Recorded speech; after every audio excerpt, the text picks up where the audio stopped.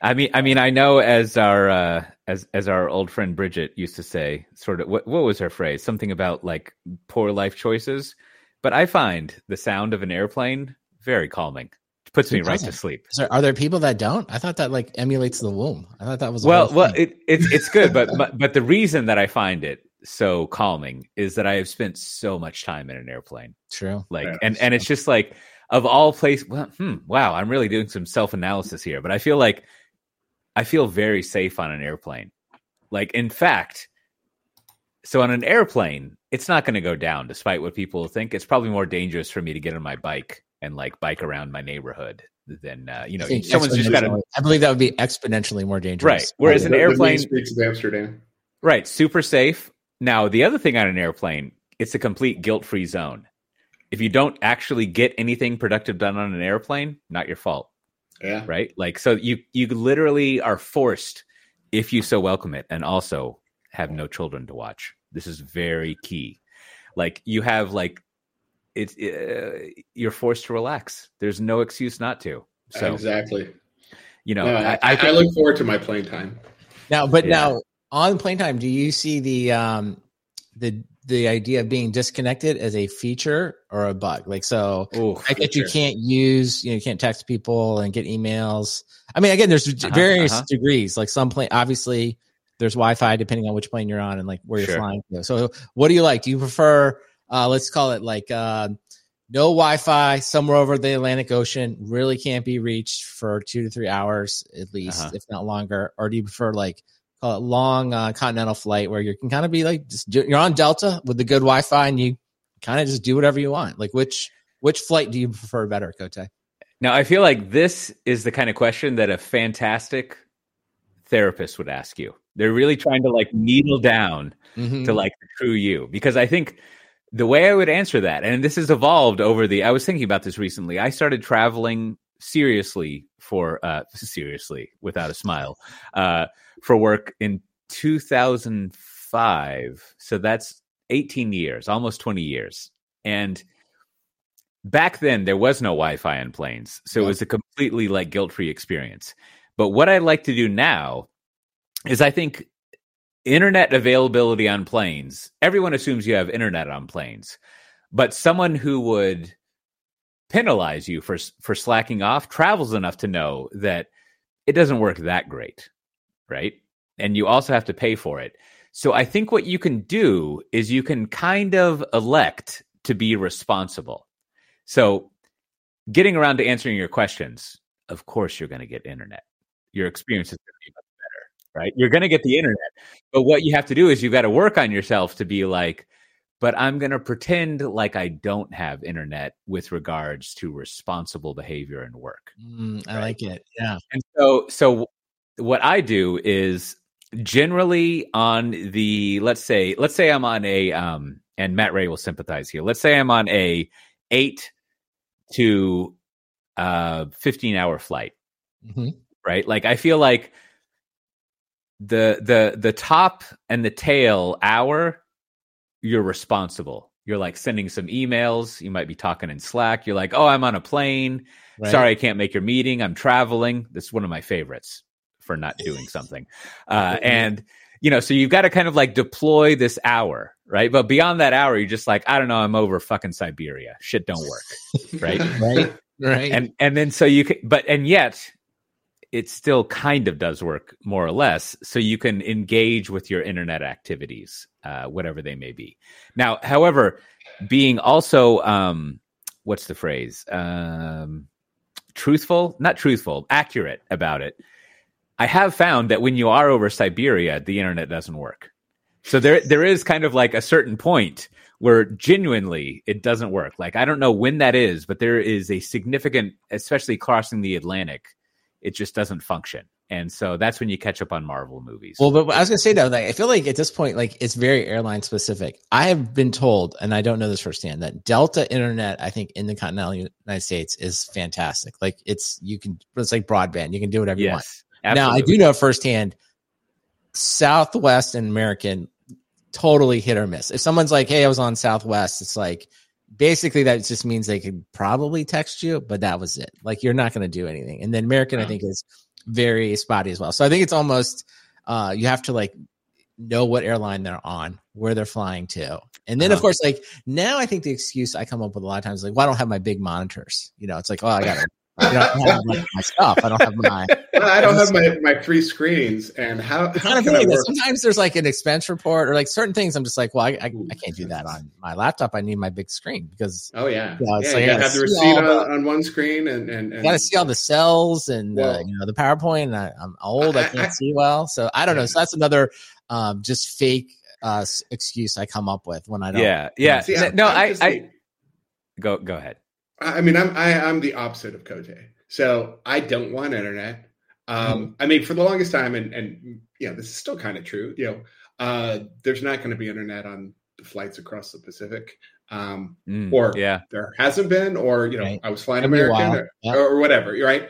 And so I looked at it as like, the next 15 hours is quality, offline time. And so I had the laptop, chock full of downloads and catch up on reading. And, the downside, of course, is like, you go to build some code and of course it has a dependency and, you got to hit Stack Overflow. The worst. The worst. But I embraced it. I was just like, next 15 hours, it's, cone of silence. But now I wanted to stay in that lifestyle, and now you're telling me like, no, internet's actually good everywhere now because I'm still in kind of denial. Like totally I don't even check, and I think you have the ultimate get out of jail free. I mean, listen, you're flying a route where there's like nothing. There's like Tasmania. There's just not. There's literally. So that Amazon satellite thing or Starlink. There's like. You're not getting anything, man. There's literally nothing over there. So okay, good. Thanks for making my excuses for me. I know you got like at least 10 hours. I don't know exactly the flight path, but like it feels like you got a good 10, 12 hours of just like we are over nothing. Absolutely nothing. Yeah. We're just one mishap away from an episode of Lost starting, right? That's where you're at. That does cross my mind every single flight. The principle I live by, I think I forget if this isn't. It must have been in 2006 or 7 or something. Like this is back when Twitter was a thing that people did, and I remember tweeting something about like I'm not sure if I should. It was worded more cleverly than this, to my credit, but like I'm on a plane for work. I don't know if I should be working or not working or zoning out. And I think it was one of the Illuminati people at the time. I forget which one was just like, no, if you're an analyst and you're on a plane, you don't work. Like it's just that's your time to like zone out.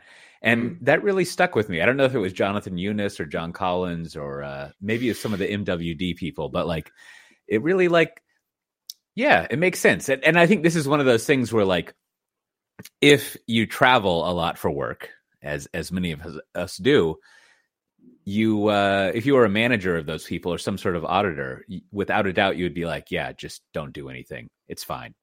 Right. Like the plane is like this sacred time to just chill out. It's, you got to deal with enough. It's my sacred time. Yeah. And it's part of your reward. So don't do stuff on the plane. It doesn't make sense unless you've brought your big monitors, in which case go right ahead. Well, speaking of big monitors, there was I always enjoy Timothy Prickett Morgan. He's over at the IT Jungle. And, one of the things he does, which I would never be able to do it this way, but I think he is supreme at taking the Gartner and otherwise market estimates and just kind of going over them and adding some commentary.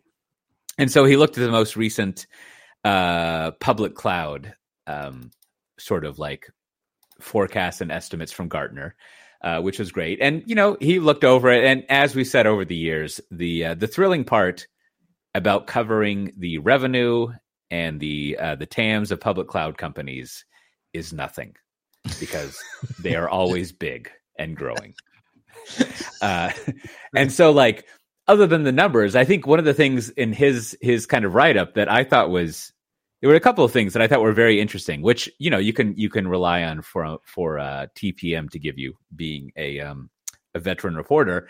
He brought up 2 points that I thought were great. One is that it was a reminder that correct me if I'm wrong, but would you say the early 2010s, maybe late 2000s, early 2010s, there was this notion that platform as a service was going to be a big deal, right? And that like SaaS was going to be a big deal, which I think panned out, obviously.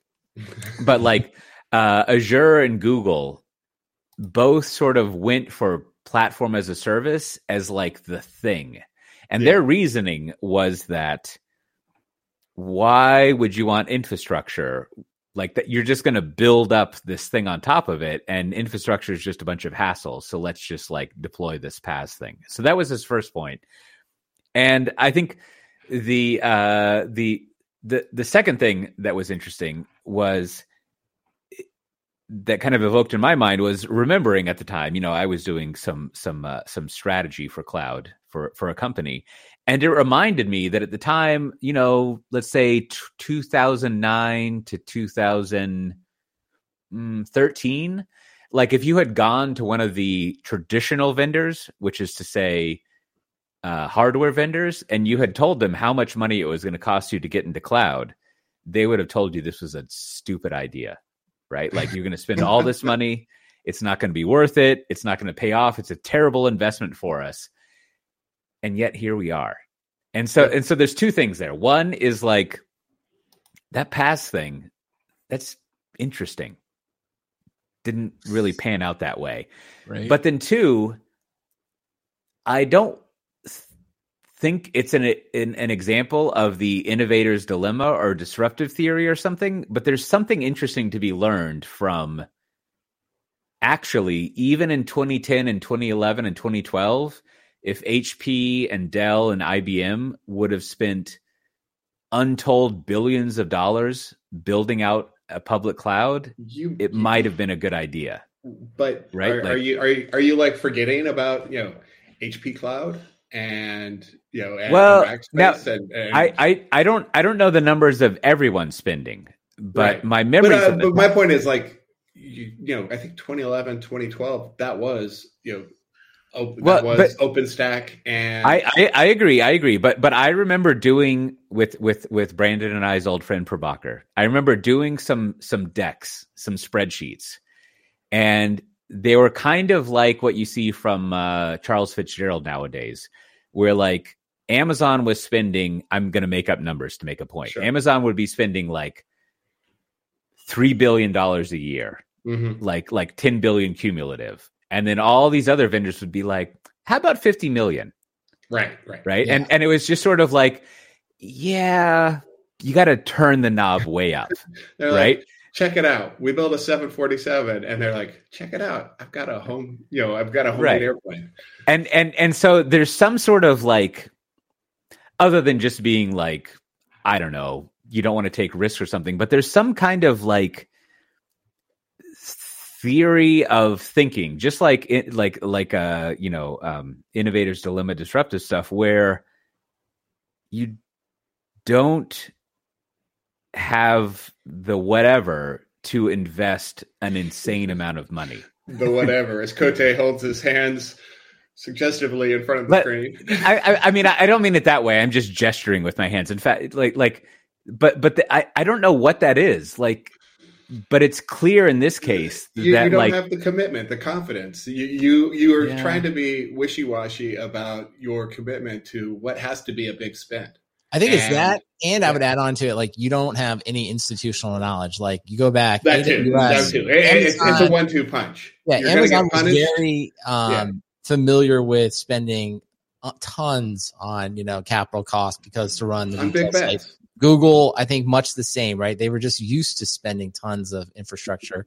So I think that's the heart. And Microsoft, I think we can say this is a special case, but I think when you're and maybe this is when you and Prabhakar are having the strategy discussions, I think it's just so easy for like a Dell, an IBM, HP to say, well, yeah, no, or Oracle, like we're in, we want to do it. And let's, you know what, we're going to be in, we'll do it for 100 million, and feeling like that's a really safe bet and a good, let's like proof of concept. But to your point, it's like at some point, if you don't have the table stakes, you just never get there. And so I think that's probably in retrospect what we could say, that those companies made a very rational, smart decision at the time that in hindsight, for sure, was really awful. It's almost like the opposite of a future-looking sunk cost fallacy, where it's like, no, you got to sink it all, right? Like don't like. Well, don't envision that. There's a difference between there's a difference between making the right decision and the safe decision, right? Yeah. So that's what it is. They're looking at well, if I do this, the stock market's going to be happy with whatever it is that we've decided, and meanwhile, Amazon's like, hey, stock market, we don't care. We're making 5-year bets, and the stock market looked at Amazon like, okay, we'll let you do that, but if the traditional players did that, well, they get gobbled up by PE, right? So I like that, because I think that's getting towards the issue of it. And let's put it this way, where we talk over the years every now and then about the permission that your let's call them shareholders give you to do things. And maybe that's part of it, is it really is like legitimately we don't have permission to spend billions of dollars on this speculative thing, and we haven't really like built up the ability to do that. Yeah, that makes sense. I think to put a couple numbers to it, though, I think kind of looking at some of the actual overall spend here, the PaaS number for 2023 was 145 billion, and then the infrastructure as a service was 143 billion, and then the SaaS leading the way was 205 billion. So I think it is kind of interesting when you look at all three of those things. Like, one, they're all very distinct big markets. Maybe it's not a surprise SaaS leads the way, but this is sort of like, I think, a Cloudcast thing. They always say it's like, it's never one technology displaces the other. It's always and so maybe this is like a lesson we've learned in IT forever, is that no, people want every option. And so all of these markets are pretty thriving businesses, and will probably continue to be thriving businesses for the foreseeable future. And the idea that PaaS probably does make the most sense. Probably that's why people jump to it. I guess Google and Azure, they said for sure this would be the solution. But no, in the end, people have real needs for infrastructure as a service. What were you going to say, Matt? I feel like we're kind of possibly seeing this, safe decision versus right decision in some of the AI space, where Amazon doesn't have like, hey, we are firmly committed behind this one thing. Instead, they're playing the field. Yeah. And that feels like, that will get you whatever the field gets, and the field gets whatever's left over from 1 and 2. And so I think, when it comes to, AWS still is king of the cloud, but when it comes to the AI space, they're kind of considered third, and nobody looks at what their strategy is and says, that's the compelling strategy to, take the lead. They're just kind of like, well, that's playing the field. Yeah. Well, maybe it's interesting to contrast like this, because this is the past with kind of the AI situation we're in now. It's like, who's all in? It seems like Microsoft was the first to just go all in on the investment with OpenAI, as well as the spend. And, now I guess, when we can kind of see it, I think we talked about it last week around who's buying the most GPUs. I think it was like Microsoft and actually Meta was the other one. So, it's an interesting question now, because there are a lot of companies that are announcing AI initiatives, but kind of to some, our earlier, discussion, it's like not many of them appear on that chart though, right? They sort of like, oh, we've got a model and here's something kind of interesting you can do, versus like you look at that chart and like, the thing about the chart that we're referred to is like, I want to see NVIDIA's number, right? Because they're the arms dealer who's also building themselves like, their own compound. Yeah, right? their own cloud, in fact, right? So they're like, oh, we gave those guys 150 million or 150,000 or whatever relatively small number it is, and they're like, oh, by the way, we kept 800,000 for ourselves. Yeah, so I guess it's kind of interesting. Maybe it's just a question for us. Is like, I don't know. I kind of feel like everyone's building all these models, and at some point they'll just kind of be a commodity. There'll be so many that. But maybe that's the same thinking as someone's like, hey, everyone's building infrastructure as a service. And at some point, we all just have it. And it's like, actually, no, that didn't work out that way. Like you had to spend a lot. So maybe there's an argument to be made. It's like, no, like you got to go do the hard work and have all the GPUs to build whatever, all the next greatest models. And anyone that's not doing that isn't going to be a player. But I think, looking at it right now, I don't know if I was in the boardroom and I saw two strategies, like mortgage everything, buy as many GPUs as you can versus like, you know what, let's just get the open source model and let's just tune it for our data set and see what happens. Yeah. We'll grab all of them and to your statement, Matt, the safe, that feels like the safe decision, right? We'll buy some of those Chinese GPUs and we'll call it a day. Yeah, I don't know if it's the right decision, but it feels real safe. Like you're like, you know what? Let's do that. I'm going to get my bonus and let's, move on to the next thing. I don't know. That's a good question. Well, I think, and the following isn't like a universal like truth in this kind of stuff. It's just one of the many options you have in your toolkit. But it seems like there is a mode of building out your your business and your strategy in the tech world where your first goal is to get, I'll keep being metaphoric, to get breathing room for a couple of years to innovate and do stuff. And how you establish that room is kind of a mystery. So, for example, you have the breathing room to just, like we were talking about earlier, like dump a bunch of money into your public cloud stuff. And in this case, it's almost like with AI stuff, you have to have the breathing room or the time to just spend a bunch of money that makes no money. You got to like build out the hardware, build out your proprietary models. Mm-hmm. Even if you were to use an open source model, your issue is not use an open source model, but use all the other models. Like, I really don't know what I'm talking about here, but like when I was listening to, what's going on with like Amazon and all their AI stuff, like it seems kind of like, yeah, but you have very little that makes me need to use you. Like you just run the stuff for me, right? Like versus like the kind of lead that someone like a Microsoft and an OpenAI has is like, it's not describable, but like obviously they know what they're doing, so I would use them. And so they have almost like this permission to do weird and wacky stuff because they have this lead, this, to use your favorite thing, Brandon, they have the story part of the share price. So they are allowed like fucking around versus like, if someone like Oracle or even worse, like Cisco came in here with some AI thing, like their shareholders would just be like, no. No, because we don't see it next quarter, or we don't see it in 2 quarters. Right. And so there's something about like, and maybe this is like one of the not maybe, but obviously this is one of the magical things that like Microsoft figured out is like whatever it is I'm talking about, right? Where you get this like space to like innovate or do something. Yeah. And I don't really know how you achieve that. And well, I do think to your point though, Microsoft, I think really kind of bought that from OpenAI and ChatGPT, because I think that's sort of the moment was like, well, OpenAI sort of gives the whole thing validation out of nowhere. They create a thing that has 100 million monthly active users, right? And it's just sort of like nobody saw it company. And Microsoft immediately makes the investment, gets the alignment. And I think that's sort of to your point, that's the story that like just as an investor, you're just like, well, I don't know. This group of people seems like they really have some good ideas. Let's give them more money. They know what they're doing.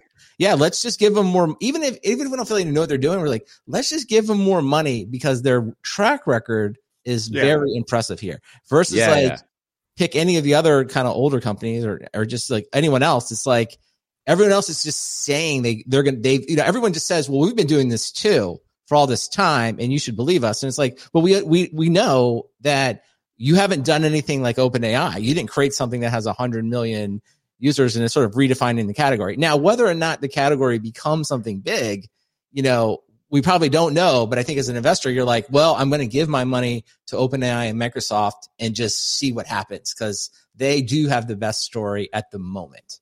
Right, right. I mean, you want to bet on the companies that are willing to make bets, not the ones who are just playing along.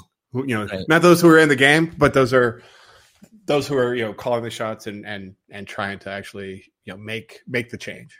And you can also tell like the other thing you can't help but notice is just like sort of an investor mindset is like how much on the back foot AWS and Google are, right? Like just this week, Google introduces Gemini, which by all accounts, is as good, if not better than ChatGPT. But the first thing we find out about it is that they fake the demo, right? And it's like, it just kind of gives off this vibe of like, you don't seem like, for the company that's quote been doing it and invented it and sort of had all the AI researchers working there, you don't give off confidence that like you're really leading. If you even if the faking the demo is just sort of like not a big deal. Maybe no. I mean, maybe that's the reason you have an AI ethics team. Is first rule of AI ethics team: don't fake the demo. Well, that's the whole other thing. It's just sort of immediately, it does immediately open yourself up. And then the same thing with AWS. It's just like, again, like we watched the entire keynote where I think I even said on this podcast, I said something like,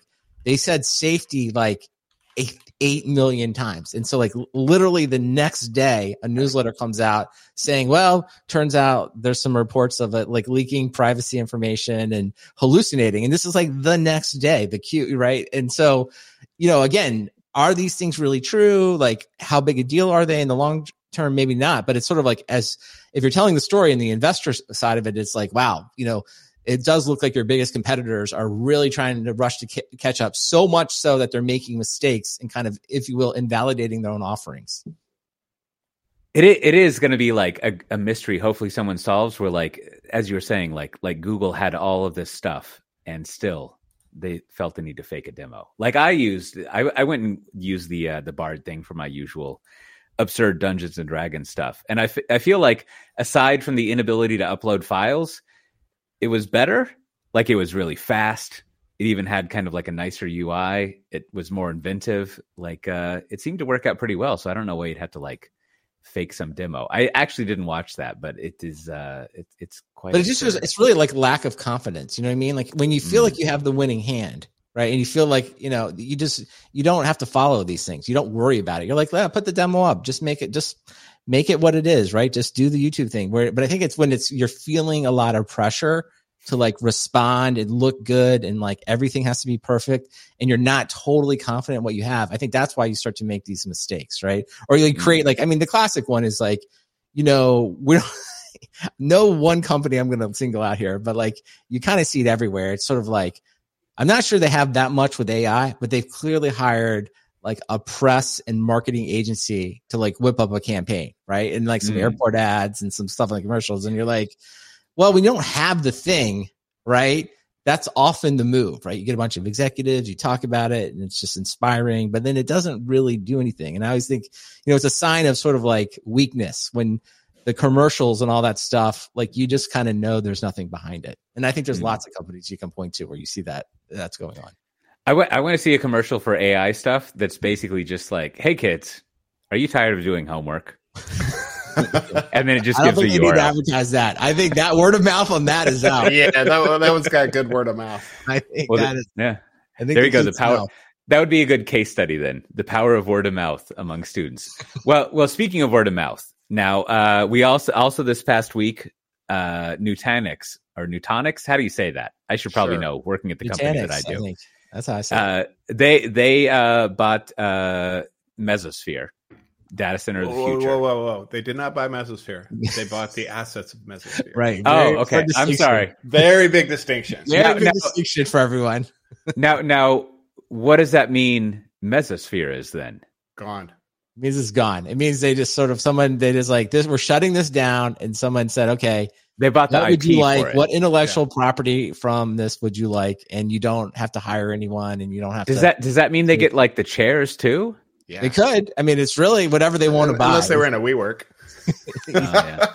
And so I trademark the whatever intellectual property that goes with it, and maybe a little bit of source code, right? Well, good. That was a good clarification. But and then they usually hire. This is another important thing. They usually hire a few key people on contract, right? Oh, I see. Because if you hire the assets, you no longer have the responsibility for the employees. Right. Yeah. Exactly. They don't have any of that. They don't have any of the stock options. And they're like, okay, we'll just take this. And then they'll say like, here are 3 people you should hire for 6 months to at least answer questions. And then. Oh, that's great. You no longer have the responsibility for humans, just computers. I don't know. It's interesting when I look at it. Yes. Yeah. Well, so that aside, or that in front of us. So what, you were a big fan of Mesosphere, everything, Brandon. Like, what was what? And I'm not asking this to say that like, oh, look at that silly thing, but like what was your like? What was your vision for like why Mesosphere was interesting? Because I agree with you. Like, it was a fascinating, interesting like company and thing like that. But you were you were always very enthusiastic about it. So give us a recap of that. I do. I mean, I guess the thing, and to be fair about it, what I really was enthusiastic, I always thought their messaging or their product marketing of Data Center Operating System, or DCOS, was always the right metaphor. Not unlike, I know obviously, Cote, you have the history with Pivotal. And just sort of like someone sort of coming out, like, no, this is the way we should really think of it. It's like, ultimately what we want is software that takes this crazy complex data center and just sort of wires it up like an operating system, where there's so many things in an operating system we just depend on day to day, the scheduler, the memory management. It just works, right? We can build software, we can do crazy stuff, and it all just works. And I always liked, because I think Mesosphere came out of like Twitter, right? I can't remember the whole lineage. Yeah, that's the story. And I remember like reading about that. This is back when Twitter infrastructure, I think. I think they came out of academia. Was it? Well, I think it was academia, and then Twitter started using it. And then Twitter was like one of the flagship customers. Right. And I just thought like, it seemed like they were sort of, and then of course there was like the whole story of like, Twitter for a long time. Although this is funny to say this now. It's like there was a period of when Twitter had all these problems and was going down, but that was all before it was X. Right. And then it seemed like they had at least these smart people, and they sort of had kind of like, taken this idea, data center operating system. And I thought it was like a really good message. And I thought like it was kind of the right message. And at the time it was like, oh, well, maybe this will win out in the, not just containers, but like they're sort of going to take the metaphor and simplify it all. That was sort of the part that I always thought was interesting. Of course, none of that happened. Kubernetes burst onto the scene, and, I think in the end, Mesosphere probably just never had a chance once the community, the larger community, decided that Kubernetes was the way. I think, it was one of these things like they were probably dead 3 years ago, right? And it's just taken this long.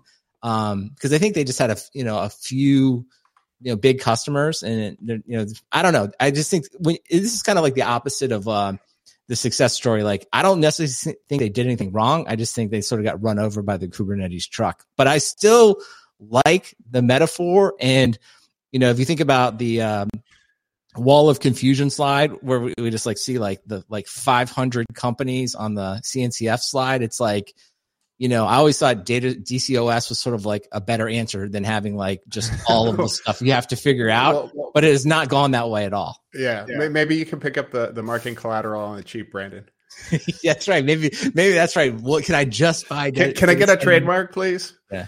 But to your point, I mean, Cote, obviously you went through this with Pivotal a little bit, and we already referenced like Google and Microsoft. I think they all kind of had the same idea. It's like, hey, let's not just replicate the same problem and just sort of like vomit infrastructure everywhere.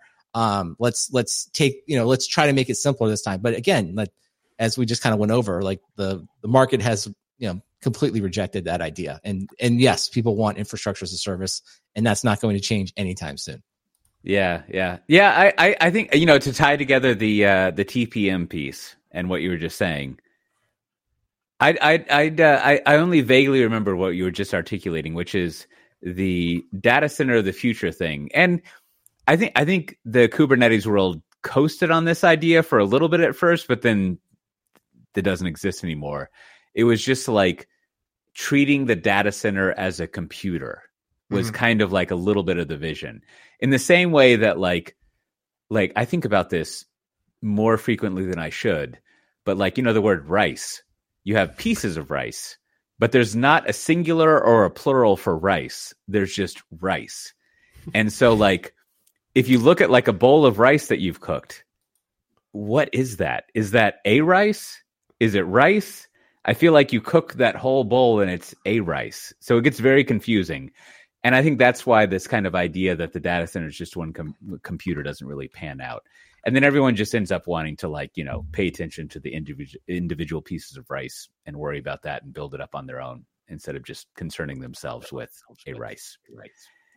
So, but two other fun facts out of this. One, and I like the rice metaphor. I am going to have to go look up what is the plural of rice or the singular of rice, but I'll do that later on my own time. But my question, the thing I thought was interesting about this is that, just happenstance, Docker acquired this company, Atomic Jar, this week for $25 million. It looks like a fine solution, a testing startup. Yeah. But it just reminded me though that the new Docker is valued at over $2 billion. And of course they've completely divested themselves of all things container management. They're just a developer thing. And it's just interesting how it's played out, right? It's like, wow, like out of, the ashes of the Docker container management has come a company that's like, that looks very successful. So yeah, I don't know what that means. I guess it's just sort of like in the end, it's like, you can always, I don't know, there is a way. I guess it's like, I don't know. I was trying to think to myself, in enterprise software, maybe it's one of the most successful, like,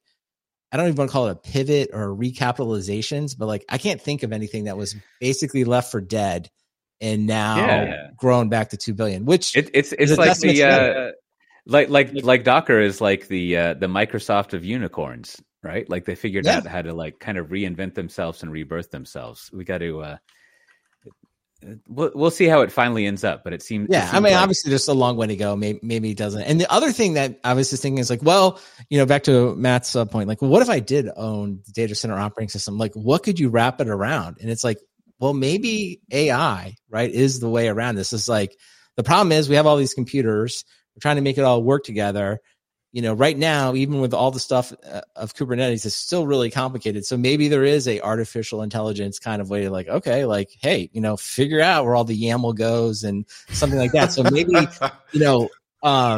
as we kind of talk about I think I saw your booth at KubeCon, Brandon. I know. I feel like this is like, I feel like that's all I got, right? I just got like AI. Figure out where all the YAML goes. That's literally all I don't have anything else. I have no other ideas or code about what it is, but my idea is just sort of like, no, it does feel like the reason there isn't a data center of the future is that at least right now, our operating system is like, it's just too complicated. Like no one can keep it all in their head. And it just gets like, it only takes a few computers and 2 or 3 applications before you're like, I've lost it. I don't know what it is. So like, I don't know. I kind of look to the future. I'm like, this does feel like the problem that, okay, just lots of different processes and applications. Could AI, be our way out of this? So I have no idea. Probably not. But I just like that idea. I like it. Yeah. Yeah. Well, let's hope so. Well, speaking of getting our ways out of this, any bureaucracy this episode, Brandon? Let's see. I sent some stickers to Michael in Pennsylvania, so I appreciate him writing in. If you'd like a sticker, all you have to do is send your postal address to stickers@softwaredefinedtalk.com, and I'll be happy to send you one anywhere in the world. Well, there's a few conferences coming up that we want to mention. One, January 29th. That's the end of January, more or less. There's going to be that conference in Round Rock, which I have never been to, but Brandon has. Seems lovely. Also, March 14th to 17th, there's the Scale Conference, also DevOps Days LA.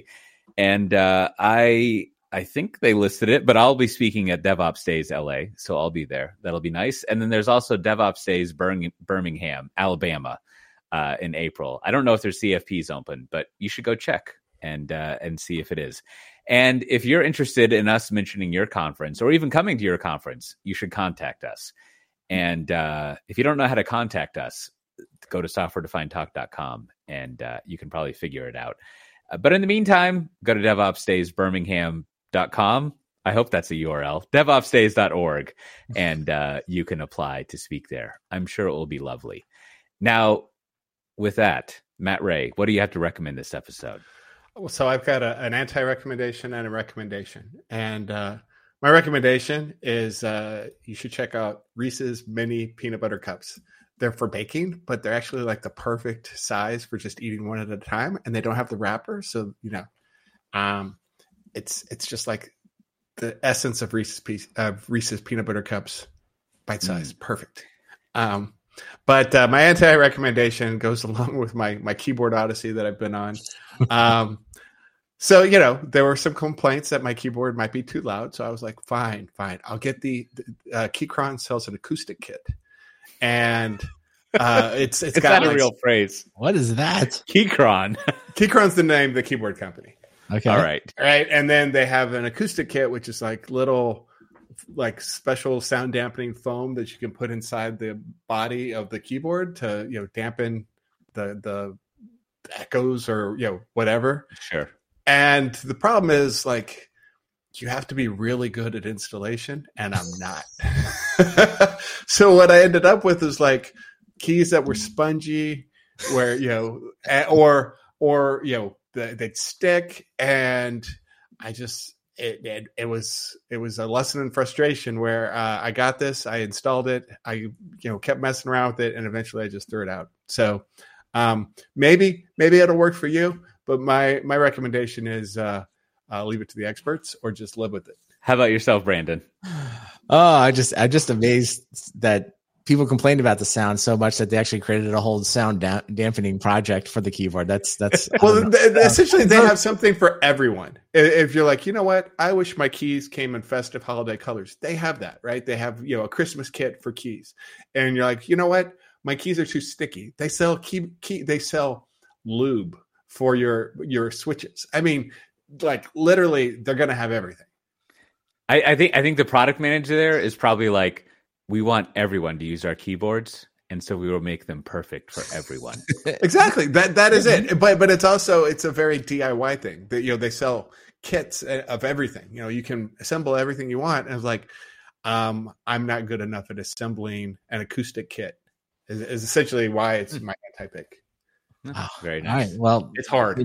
Kudos to the keyboard community. I'm rocking my what am I rocking? Apple keyboard. That seems dark ages, man. Dark ages. Man, I don't know. It just is what it is. It seems pretty quiet, but I don't know. So, but that's not my recommendation. My recommendation this week is pretty niche. This is so I read the book called The Fund, which is some narrative nonfiction reporting about Bridgewater, which is the hedge fund started by Ray Dalio, who we sometimes refer to Matt as the Ray Dalio of this podcast because it's he's a legendary investor. And I will just say this book was insane. I had read some things about the Bridgewater culture, but like I don't know. I only can describe it as just one of the starkest Orwellian corporate environments ever been described in print. So the short summary is that Ray Dalio has written somewhere between 200 and 300 principles that he believes the company must kind of adhere to at all times. And so what they then implemented was an application in iPads where you rate every interaction with every other employee about them adhering to these principles. And if they don't adhere to the principles, then, they basically get negative scores. So it's like that Black Mirror episode where someone has like a score across their thing all the time. And ultimately, so it just goes on and on about all the crazy things that went on in there. And I guess the idea behind it is that it promotes radical candor, right? So this idea that, you should just say what's on your mind and not hold anything back. But paradoxically, it seems like when you listen to all the interviews is that caused the opposite effect. Like people were afraid to speak, didn't want to be said the wrong way. And of course, the person that was usually always right was not surprisingly Ray Dalio. So that part was crazy. What? And then finally, James Comey, who you may know as the former Attorney General of the United States, and had numerous run-ins with Trump. We won't cover those here, but he worked there, I guess, before in between his government jobs. So they kind of have all these crazy examples of like where he was tasked with running these like trials and investigations of like just kind of petty corporate politics, which is like, just, I don't know. It's just crazy that he did this. And I guess my final thought about the whole book is like, I guess when you pay above market or significantly above market, people will pretty much tolerate anything. So with that, so I don't know if you're interested in corporate cultures, you're interested in finance, you probably want to take a look at it. If not, maybe just read some of the articles about how crazy it is. So, and then, and probably the best read is like, maybe things at your job are not perfect. Maybe it's not going exactly what you want. So this is a good book just to read to be like, well, at least I don't work there. That place seems totally crazy. So check it out if you're interested in it. Do you recommend listening to this book or reading it? Well, as you know, Cote, I listen to pretty much all my books. So I listened to it. I thought it was, it's kind of like a book of stories. So I think it's very good as an audiobook, but I'm sure it would be good as a reading it as well.